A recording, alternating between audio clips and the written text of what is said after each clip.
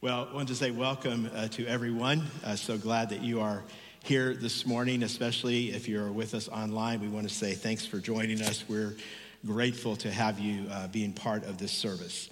We are in our last week of our series, Jesus Loves Me, where we've been learning some essential Christian beliefs. We've been using that very familiar kids song, Jesus Loves Me, This I Know, for the Bible tells me so. And this has just been a way for us to help remember, understand, and be able to share some basic and important beliefs that we have. And today we're looking at that final phrase, for the Bible tells me so. And I want to start out the message today by just asking a real simple question. Have you ever had a really bad day? Would you just raise your hand? I think I'm going to get everyone with this one. And I would like to show you some pictures that may help you with that the next time you have one of those bad days. Because I think when you see these pictures and then you remember them, you might be able to tell yourself on your bad day, well, this could be worse, okay? So here's the first picture. This is like a bad day at Home Depot. She forgot to put the lid on the paint can before she started the paint shaker. That's kind of a bad day, right? And here's another one. This is a little subtle. You got to pay attention. But after 4 hours in the office, this guy looked at his feet and saw that his shoes weren't matched. I mean, at least they're both black, right? That's something. And then here's another one. This is a bad day. I don't really want to know that guy, what happened to that guy. I'm not sure on this one that it could be worse. That may be as bad as it gets. And finally, let's just say it all together. It could be worse because you could be being chased by an angry 15-foot-long, 8,000-pound hippo. It could be worse maybe than that. But seriously, what do you do when your world shifts or shakes? Kind of like this past year, right? I mean, when there's a pandemic and when there's political strife and when there's cultural strife and when there's fires and smoke everywhere and on and on and on, and what do you do? And sometimes our world shakes and it's in a big way and sometimes it shakes in a small way, but it shakes often. And if you're alive and breathing, the chances are there has been something for you, maybe even in this last week. Over the years of serving as a pastor, several decades now, I have been able to walk with many people through times like this. And it's kind of an interesting thing for me to observe. Some people go through life-shattering seasons and they never recover. And then others experience trials, sometimes even worse than those before, and they endure and they grow stronger, and somehow they rise above what's happened in their lives. And in observing this, I've learned that change always seems to kind of lead to one or two things in our lives. We either grow or we have a setback. And change is inevitable. So the question is, how do we make sure that when change comes into our lives, we actually grow? How do we stay focused on what matters? And how do we keep moving forward? And we find a really interesting answer to this question in the letter of 2 Timothy. The Apostle Paul is writing this letter to a young protege of his named Timothy. He was the pastor of a church in the city of Ephesus, large metropolitan city, one of the biggest in the world at that time. And Paul is writing this to Timothy. Paul's actually writing what is going to become his final letter, and he knows that he's close to death. And so his words take on, I think, extra significance. And in 2 Timothy chapter 3, I want us to work through a few of the verses here before we get to our focal verse, just to set the context. Paul's warning Timothy. And he tells Timothy, as you try to follow Jesus, there are going to be some terrible times, difficult times. And here's what you can do in those times when your world shifts and shakes. Passage starts this way. This is verse 1, 2 Timothy 3, verse 1. But mark this, there will be terrible times in the last days. People will be lovers of themselves, lovers of money, boastful, proud, abusive, disobedient to their parents, ungrateful, unholy. And by the way, the last days in the Bible are not so much what you think about when you think of those novels, Left Behind. The last days really are the last 2,000 years and until Jesus comes back. We are living in the last days. The kingdom of God has entered this world, and sooner or later the kingdom of God will come in fullness. And it makes sense because there have been for 2,000 years terrible times, right? All these things that you see have been around all of these times. It goes on in verses 3-5, without love, unforgiving, slanderous, without self-control, brutal, not lovers of the good, treacherous, rash, conceited, lovers of pleasure rather than lovers of God, having a form of godliness but denying its power. Have nothing to do with such people. And Paul says to Timothy, as you follow Jesus, there will be these terrible times and people will do terrible things. And some of these people will be outside the family of God. They'll be acting like people who don't know God. Why you expect them to act? But some will be in God's family. And some will say they know Jesus, but really they love themselves more than they love God. Some of them will even pretend to be Christians, and they will do such spiritual damage. Down in verses 12 and 13, Paul says, in fact, everyone who wants to live a godly life in Christ Jesus will be persecuted. And that's a promise in God's word. It's probably not a promise you have ever claimed for your life, right? But it is a promise in God's word, so we shouldn't be surprised. He said, while evildoers and impostors will go from bad to worse, deceiving and being deceived. So here's the problem. What's the solution? Paul is saying, here's how you, Timothy, as a follower of Jesus, can stay stable and stay secure when your world shakes because of the people around you. And he gives his answer starting in verse 14. But as for you, continue in what you have learned and have become convinced of, because you know those from whom you learned it, and how from infancy you have known the Holy Scriptures, which are able to make you wise for salvation through faith in Christ Jesus. But as for you, Paul says, and he reminds us we can't control the people around us, what they do, whether it's the politicians in Washington or Sacramento, or whether it's your neighbor across the street or that coworker on the other side of the office. We can't control what people around us do, but we can always control what we do. Amen? We can focus on what we can do. And Paul says to Timothy, you can continue in what you have learned. Another way of saying this would be continue in the teachings of Jesus. And so the next time your world shifts or shakes, the more you say to yourself, how does Jesus call me to live? That's my center. That's my stability. That's what will keep me secure when everything around me is shaking. The better off you'll be. You know, Timothy, it's interesting in these verses, you notice he was blessed like some of us are. He had been raised by a mom and a grandmom who loved Jesus. His dad evidently was an unbeliever. He's not in the picture, but his mom and his grandmom were faithful, and they raised him to live in the Lord and to love the Lord. And so Paul says to him, he says, don't forget all those things you've learned from God's word, from the Holy Scriptures. That is the word of God, which we call the Bible. Because those things are able to make you wise for salvation through faith in Christ Jesus. And now Paul's going to focus it, and he's going to show you what keeps you stable when the world shakes around you. Verses 16 and 17, these are our focal verses. Paul says, all Scripture is God-breathed and is useful for teaching, rebuking, correcting, and training in righteousness, so that the servant of God may be thoroughly equipped for every good work. In other words, the words in this book, the Bible, are God's words. They're God-breathed. Some translations say inspired. God-breathed is a more accurate translation because it focuses on the reality that God breathes them out. It's not like God breathes something into them. God actually breathes these words out.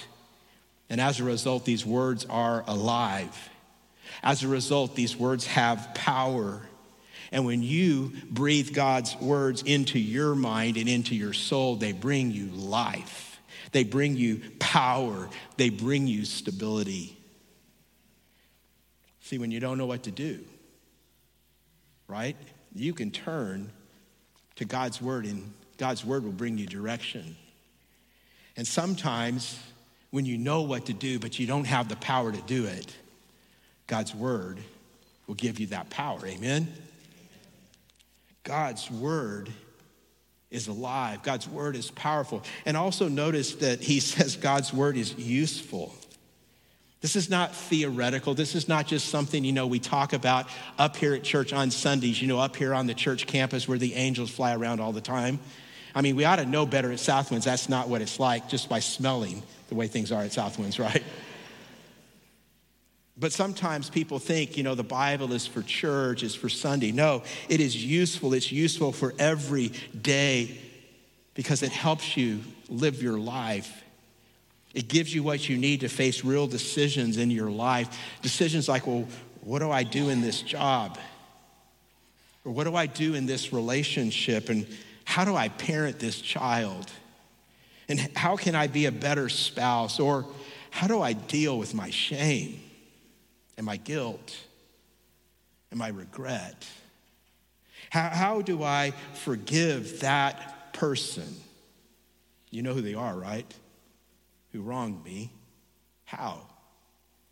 We're going to look at this in a few moments, but the Bible, God's word, is useful for all those things and so much more. Paul says here it's useful for teaching, rebuking, correcting, and training in righteousness or in right living. And the result is that you, as God's servant, can be thoroughly equipped. That is, you can have every tool you need to live life in a way that honors God and in a way that helps you to flourish.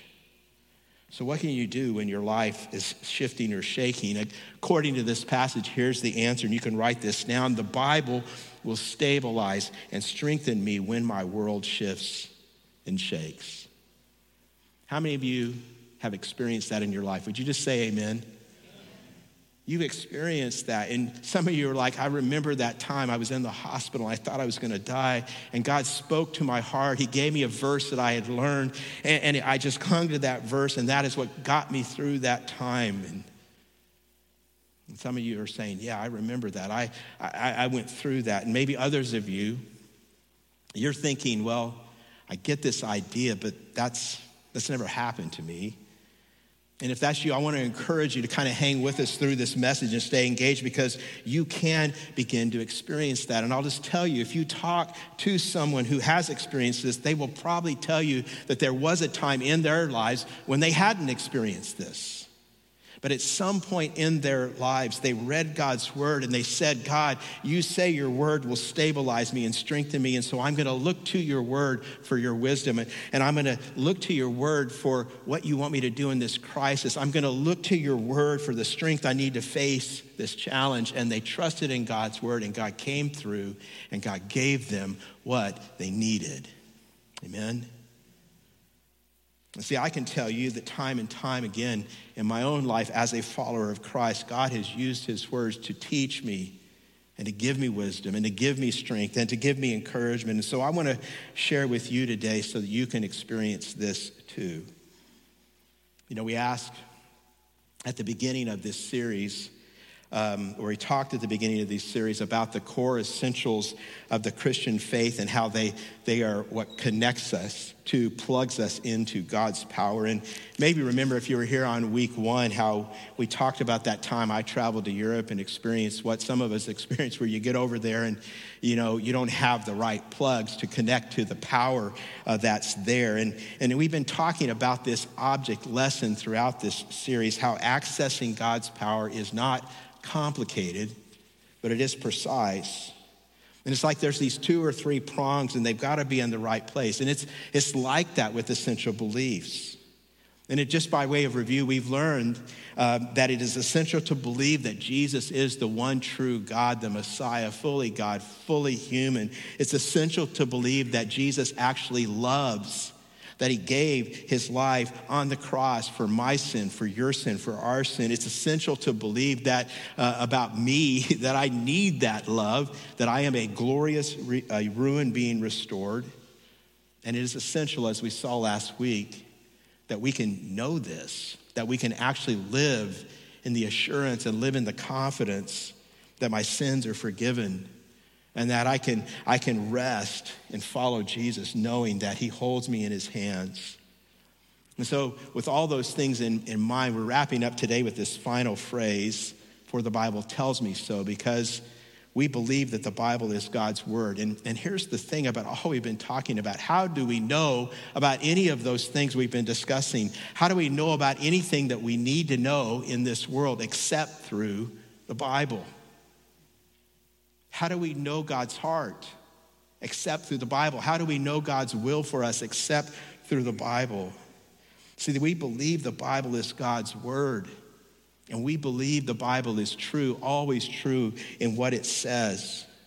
And we believe those things because we've experienced this in our lives. We've seen the power. We've seen the change that comes in ourselves and others.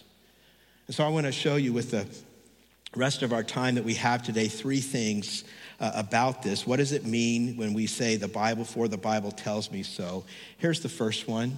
And this is so important in this age in which we live. Because the Bible is God's word, it is my authority for what I believe and how I live. And as I talk about this, I just want to ask you, is this true for you?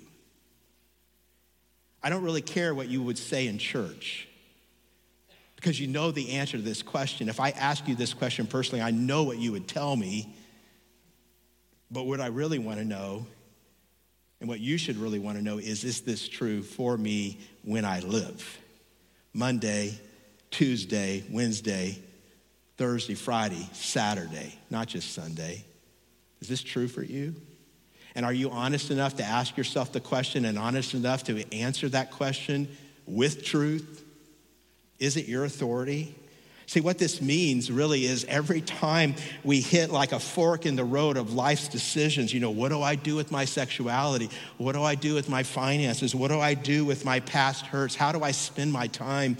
Whenever I need to make a decision, whenever I face a crisis, I look to the Word of God. It's my authority. And I say, God, you have revealed your heart here. We learned a couple of weeks ago something that a lot of us don't ever think about, but the Bible is so clear on it. We learned when we studied that week, Jesus Loves Me, we learned that our hearts are often deceitful, right? My heart is deceitful. That's what Jeremiah 17:9 says. So I can't trust my own heart. I don't care how many people on Instagram tell you should trust your heart. God's word says, don't trust your heart. Your heart's deceitful. I can't trust my own heart, but I can trust the heart of God. And so anytime, again, there's a crisis, a moment of decision, I will look to God's word if it's my authority, and I will say, God, you tell me what to do. I am trusting that your word leads to life. Your word leads to freedom. And I remember as I read your word, God, that what I think is best actually so often leads to death and destruction. I'm going to trust you as my authority. And this is my heart for you as your pastor who loves you. I want you to know this. I want you to flourish. I want you to have life. I want you to experience this life-changing power. And friends, there is so much power in this book to change you for the better, to make you more like Jesus. But the reality is simple. If that book, this book that you read is closed and it's sitting on a shelf and you rarely consult it, you will not be plugging into that power. You will not see the change and the growth and the flourishing that God wants to bring into your life. Does that make sense? See, let's kind of look back to something we saw a couple weeks ago. This is, again, for all the car people in the room. We talked about the restoration of classic cars, and I'm going to show you another picture. This is a 1960s Jaguar found in this condition, and in this state, it was sold for $80,000, just like that. Somebody valued it enough to pay $80,000 for that, and someone loved it enough to not only spend $80,000, but then to go on and spend whatever it took to restore it. And here's another picture after 3,000 hours of work. This is the exact same car. Every piece of metal on that car sanded, sandblasted, cleansed from any kind of rust or corruption, restored to what it was originally intended to be. And we learned from this picture that after we place our faith in Jesus, God begins the same kind of restoration project in our lives. And he starts with the engine, which is our heart. And we're just learning today how God does that. And he does it as we look to his word. You can maybe think of it like this. God's word keeps us in his repair shop, in his restoration shop. His word keeps us growing and learning and being restored in every different area of our life. Now, here's another picture. This is an example of the kind of repair manual that you might utilize if you were restoring a classic car. And what's great about a manual like this is that they tell you everything you need to know. They tell you how to remove each part, how to clean and restore the parts, how to put them back together. And you probably can't see it because this has been blown up so much it's kind of unintelligible now. But this picture at the bottom, it says there are thousands of crisp, clear illustrations. There's pictures. And I just love that because it's so practical, right? See, it's like this. If you have this book, and if you have the right tools, and if you have enough time, then you could actually restore one of those cars described in this book. And the Bible works the same way for us. If we stay in God's word restores us. God's word renews our minds with his living word. God's word rebuilds our broken relationship. God's word renews our finances. God's word takes our bad habits and transforms them into healthy habits. Because God's word is alive and God's word is full of power. And you see, one of the things that we should always keep in mind is that all of us have areas in our lives that are like decayed or in disrepair. But whatever they are, those areas can be repaired and renewed and restored by the word of God, the power of God. He's the one who does the work, but he has a guidebook. He has a repair manual, and that manual is called the Word of God, the Bible.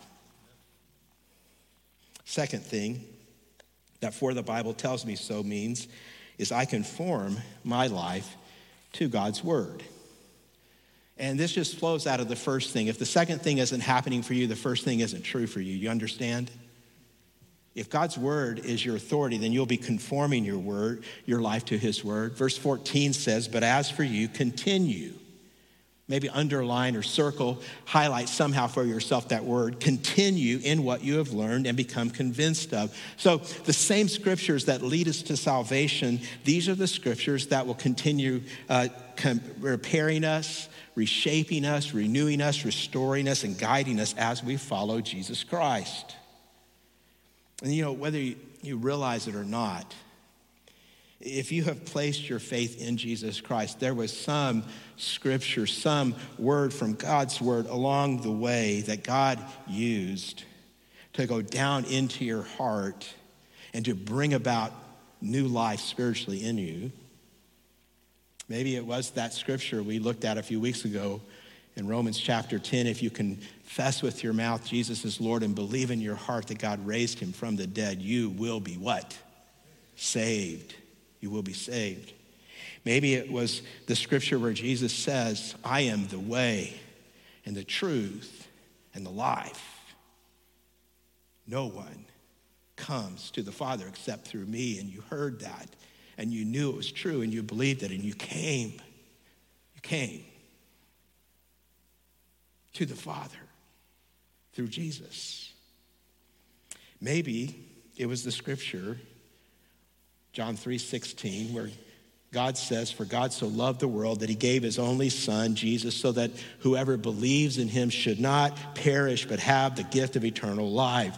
Maybe it was the scripture in Ephesians that said we are saved by grace through faith, not by our own works. Salvation is purely the gift of God. You see, in all of our lives, wherever we've realized it, wherever we've not, God uses his word. He uses his word, the scriptures, to open our eyes, to speak to our minds, to speak to our hearts, to birth new life in us.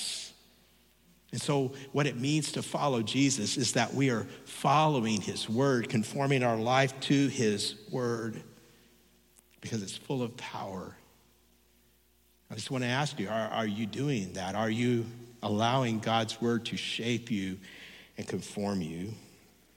Let's look at where this comes from in our text. Again, remember Paul's talking to Timothy as a young leader, and he says in verses 16 and 17, all scripture is God-breathed and is useful, and he mentions those four things. God describes in another passage scripture as a meal that we actually eat, and this is such a helpful analogy for us in many ways. God talks about this, that when each of us first place our faith in Jesus, we're like newborn babies spiritually, and just like a newborn baby is very hungry, we need to start eating right away. And we need to feed regularly. But babies can't eat steak, can they? I mean, they have to start with milk, and there's parts of scripture that are like pure milk. The pure milk of the word, they're so rich, so full of life. We need to drink them in. And every time you gather here, what's happening, I don't know if you realize this, but what's happening is we are feeding you the word of God. It is here for you, and you are taking it in. And if you are listening, and if you are praying as you hear, and if you are applying these things to our life, you are eating, you are feeding. And we're supposed to do that as we gather together each week. But that's not enough. You need to feed yourself through the week. And as you feed yourself daily, growing stronger and stronger, some things are going to happen. And Paul says one of them is that God's word is practical for teaching. It's useful for teaching. As we take God's word in, we are taught the truths of God. We are taught the ways that lead to life. And those are contrasted to so many things that we used to believe.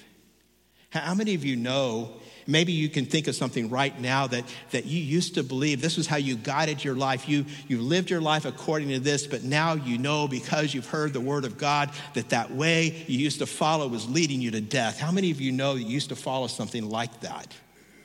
Aren't you so glad that you know the truth? And you've learned it in God's word, and it's leading you to life. That's teaching, and we learn doctrines, and we always want to learn more. We want to grow deeper in what we are learning. We learn about who God is, and out of that we learn about who we are. We learn about all these practical areas of our lives for our families and for dealing with people that have hurt us, overcoming shame and guilt and bitterness. God's word teaches us in all these areas of our lives. But God's word is also useful. I mean, this is an unpopular thing today. Like you're never supposed to do this because it's not nice. But God's word rebukes. God's word rebukes us. Is rebuke a negative thing? Do you always receive a rebuke as just a negative thing? Scripturally, rebuke is actually a very positive thing. I'll give you a little example that maybe you can connect with, relate to what rebuke is about. I was actually on a walk throughout my neighborhood a couple of days ago, and I saw this mom talking to this child in the street, and I don't really know what was going on, but it was intense. And I actually started walking faster because I didn't want to be around for whatever was about to go down. But I was thinking about that when I was thinking about this, and I thought, well, maybe she was rebuking that child for something that child had done, and maybe something that child has done was leading that child to danger. Because haven't we all been in that place, like where a little kid, your kid, runs out into the street? Anybody have runners? You raised a runner or two. They run out into the street, and there's traffic. And when that happens, you don't say, oh, sweetie, would you please listen to mommy? Would you please walk over here out of the traffic? You don't say that, do you? So I'm a pastor, and it's Sunday morning. I'm on behind the pulpit, so I'm not going to say what some of you say when that happens. But in that moment, when you yank that child's arm and you speak those words that I can't say up here right now, that probably doesn't come across as real loving to that child, right? But it's actually a very loving thing to do because you're protecting them. And that's what God's word does for us. It's an expression of love. Rebuke comes into our lives. There's actually a verse in Proverbs that says that the wounds from a friend can be trusted. It says that enemies multiply kisses. You know, maybe you've had a good friend come to you and they told you something you didn't want to hear about yourself, right? They rebuked you. And maybe you didn't like it, but you had a decision to make. And because you need to remember, people who don't love you, they're not going to tell you hard things. They don't want to deal with the conflict. They don't want to deal with you. But sometimes a person who really loves you, they're going to step up and give you a rebuke because you need it. And it might be in your workplace, and maybe there's someone there that you're kind of attracted to, but you're married, and there's this emotional connection, this kind of magnetic draw to that coworker. And maybe there's a time where someone who knows you, a Christian brother or sister, they come to you and they rebuke you and they say, stop this. This is dangerous. If you keep going down this road, it's only going to damage you. It's only going to kill your marriage. It's only going to hurt your children, maybe for decades. It's going to destroy your legacy. Sometimes we need a rebuke in our lives. See, the Word of God does that. It rebukes us, teaches us what we need to hear, but there are times the Word of God reaches out and yanks that arm, doesn't it?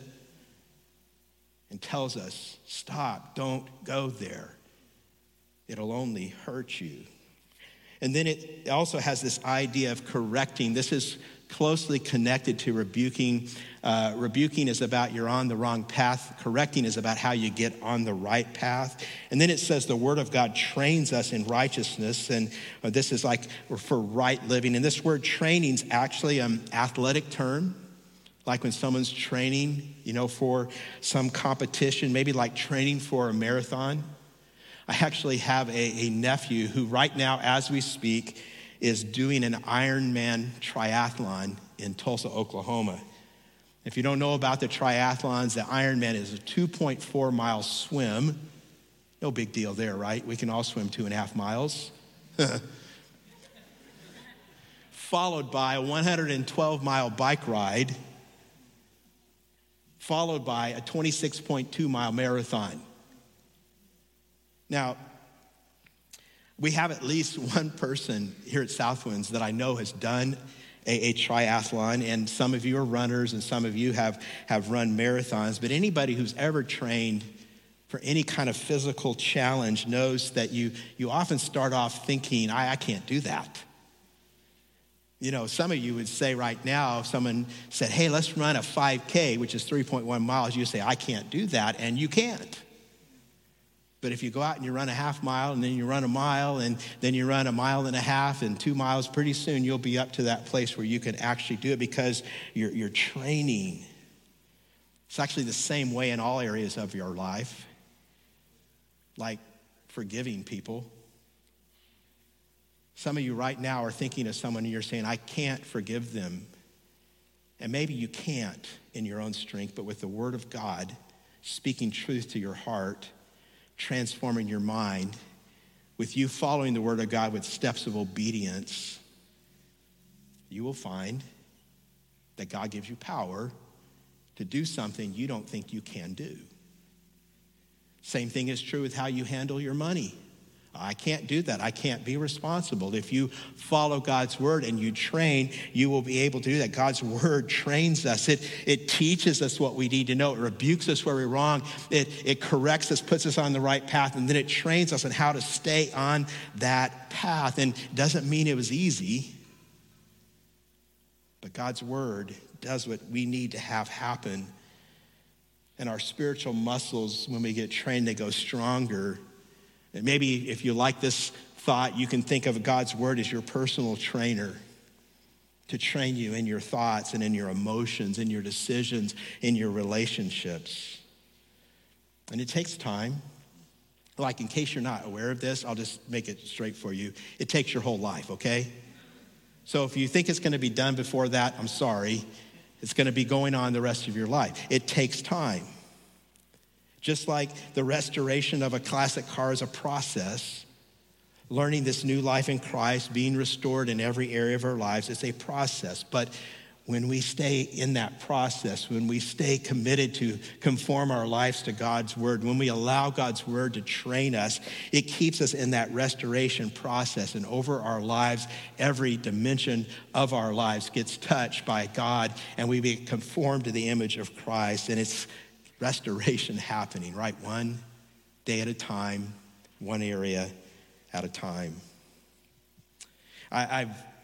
For a long story I won't go into, but I've kind of gotten interested in some ways in trees in the last few years. And I was thinking about that this week because of some things coming up. But one of the things you may have noticed when you see really large trees is that really large trees are often at the edge of a river or like a lake. And got a picture of a tree like this that's by this body of water. And when you look at a tree like this and you kind of ask yourself, what does it take for this tree to get huge and healthy? Well, we know it takes sunlight. That's why the branches are reaching up to the sky. The leaves are doing their thing, absorbing the light. But, you can go to the desert. We got desert in California, and there's lots of sunlight there, but you're not going to find these big trees because it also takes something else.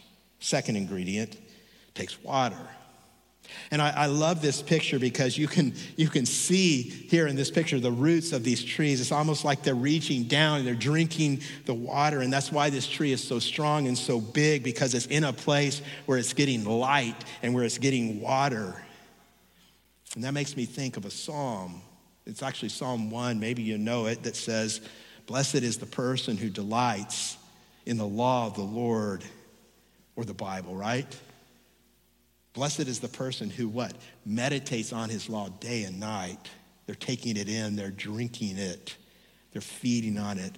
And it says that person is like a tree planted by streams of water, which yields its fruit in season and whose leaf does not wither. What do those last four words say? Say it with me. Whatever they do prospers. Would you like that to describe your life? It can, but only when you're in the Word of God. Only when you're in the Word of God. We're actually going to be doing a series I'm super excited about, starting in just a couple of weeks, all through the summer. It's a series we're calling Summer Songs, and it's simply going to be a series where we explore different psalms that God has inspired and put in His Word for our lives. Along with that, if you come back next week, we're going to give you a reading challenge for your summer. And, summer's not just about like doing nothing. It should be a time where you do some renewal, right? And this would be a great opportunity. It's going to be a 90-day reading through the Psalms challenge. And if you want to take it up, you can read all of it. If you don't read all of it, that's fine. Just read whatever you can. But we're going to be giving those out, and then we're going to be studying those together. And we're going to grow, and we're going to see God work, and we're going to experience his prospering in our lives. Now, I mentioned earlier that 2 Timothy is written by Paul to Timothy. And maybe you know that Paul started out as a skeptic. His name was Saul.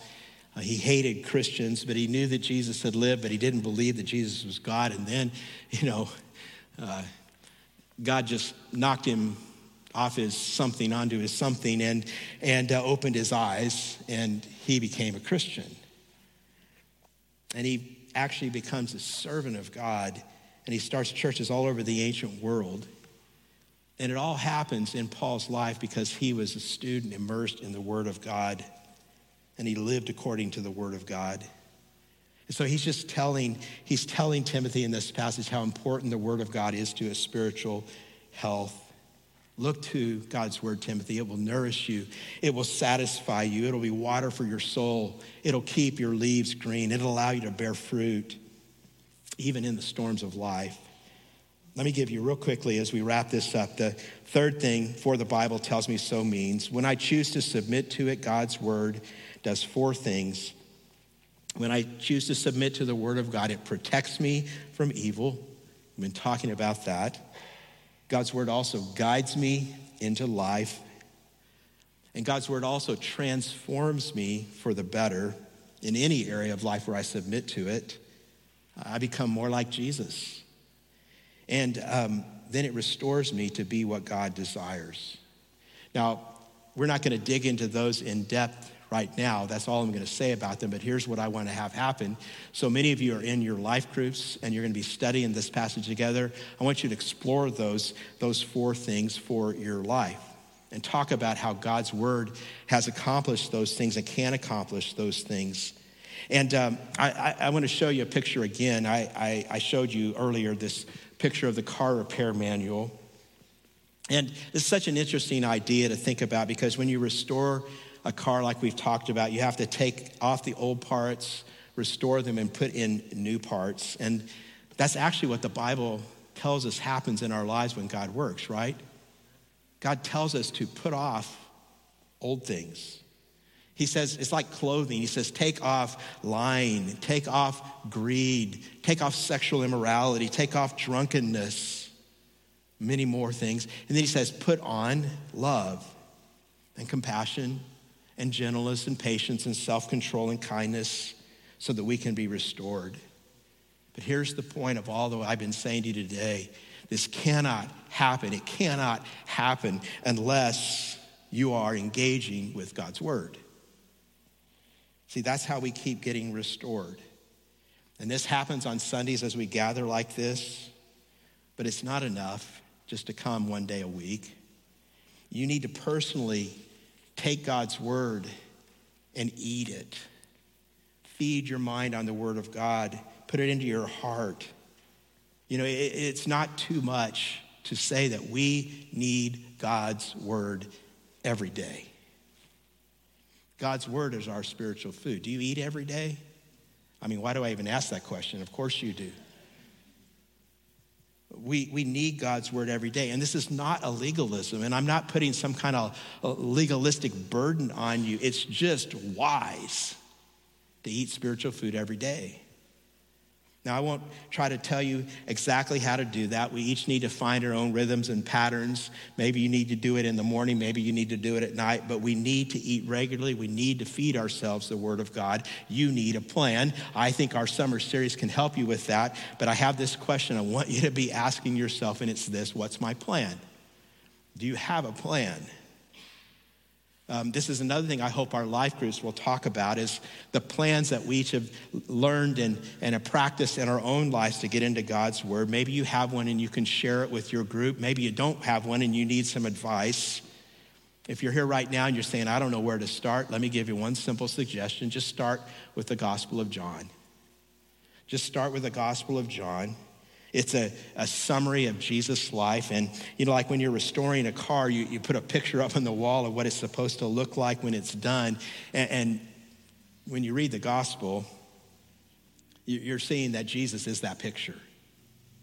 And he shows us, here's what it looks like to be completely free from sin, to be completely free from guilt, to find all of your identity and purpose in God. Jesus models that. We see that in his life, and his words that he speaks are so full of life. So if you don't have a plan, that's where I'd encourage you to start. You can just read a chapter a day. If a chapter is too much, just read a paragraph. Just read until God speaks to you. Maybe write some things down, but just let God's word get into your heart. Talk to God about that. That's called prayer. And then the next day you pick it up again. You can do it in the morning. As I said, you can do it at night, but you need to do it. You need to eat. Feed yourself on the word of God. Here's the last thing I want to share with you. Because we love God, we love his words to us. And all I want to say here,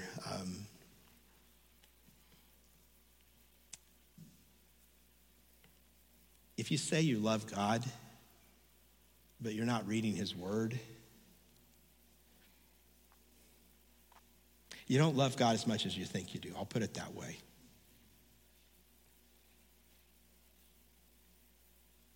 And so I hope that you would see God's word not as some list of rules, not as some ancient history that doesn't really apply to your life, but I hope you'll see it as God's love letter to you. And by the way, if you don't get why God wrote his word the way he did, why he included all the stuff he did in his word, let me just tell you, the problem is not with God's word. The problem is with you. Does that make sense? If I don't get God's word, it's not a problem with the Bible. It's a problem with the way I think.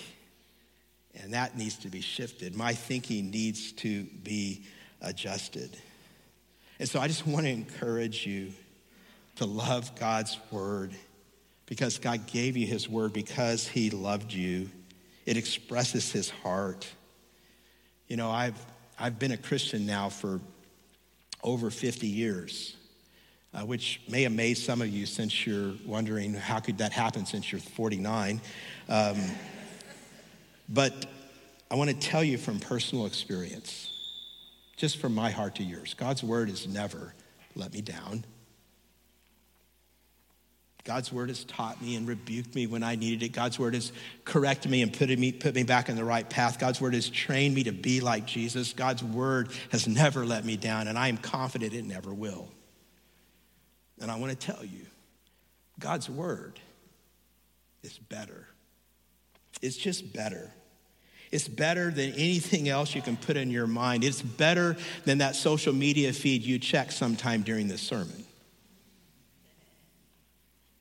It's better than that show on Netflix or Hulu. It's better than those anxious thoughts that you are allowing to run riot through your mind. It's better. It is just better, friends, because it's the God of the universe telling you that he loves you and telling you he wants to speak to you. So will you love God by loving his word? Will you love God by loving his word? Let's be a people, Southwinds, who love God's word because he first loved us and because we love him. Amen? Amen. Would you bow your heads as we pray together?